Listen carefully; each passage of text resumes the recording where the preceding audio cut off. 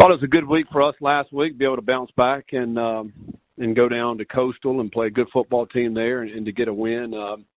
I thought our guys, really had a just business-like approach last week and getting back to work. And, and that was a good win. We had a lot of respect for Coastal Carolina and what their staff and what they've done with their program this year and, how they have continued to compete in every single game. And, so really think that was a really good win for us. And, now we got another tough road test again this week, going down to Texas and playing Texas State. And, so we'll obviously have to have a great week this week also.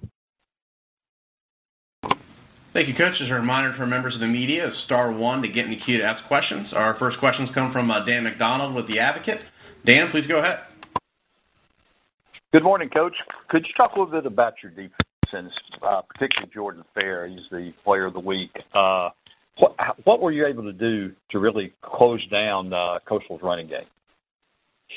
Well, we had obviously great respect for what they do offensively in their running game. They, coming into this game, last 5 games, I think they had the time of possession was close to 36 minutes, and they just grind it out, and they do a great job of putting pressure on defenses. And I just thought we did a really good job of our guys staying in their gaps. I mean, what they do offensively is try to get you out of your gaps, and that's when they hit some big plays. And our guys this week really focused hard on staying in your gaps and, playing your responsibility and not trying to do somebody else's job. And they did a really good job with that. And when we do that, it frees up our linebackers. In particular, I think Jordan Fair freed him up to make some plays, and then he was able to get some pressure on the quarterback there. I think we ended up with 3 sacks. And so, he's a really good player for us, very athletic and very smart. He's basically the quarterback of our defense, makes all the calls, and, had a really good game for us. And, that was a huge deal, I think. But also, I think, special team-wise, we were able to down some punts inside the 2-yard line. I think 4 times we were able to do that. And, that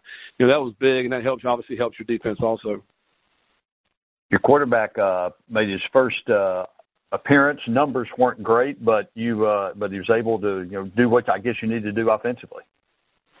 Yeah, I mean, thought he played solid, with the way he came out, particularly in the running game, made some big plays with him running the football, and also, a couple of option plays where he pitched the ball and just the operation of the running game. We knew we wanted to go in and try to run the football and just try to establish that. And really, we held the ball, close to 36 minutes in this game. So I think that was a big part of the game, keeping away from their offense. And he did that, made a big pass to Corey Sutton with the touchdown. And, but yeah, just a solid performance. It was hard, his first start and all that, and to come out and do that. But I thought our running backs ran the ball hard. It really took some pressure off of him also. Appreciate it, Coach. Yep. All right. Thank you, Dan. And thank you, Coach. That's all the questions we have for you today. We do appreciate your time. All right. Thanks.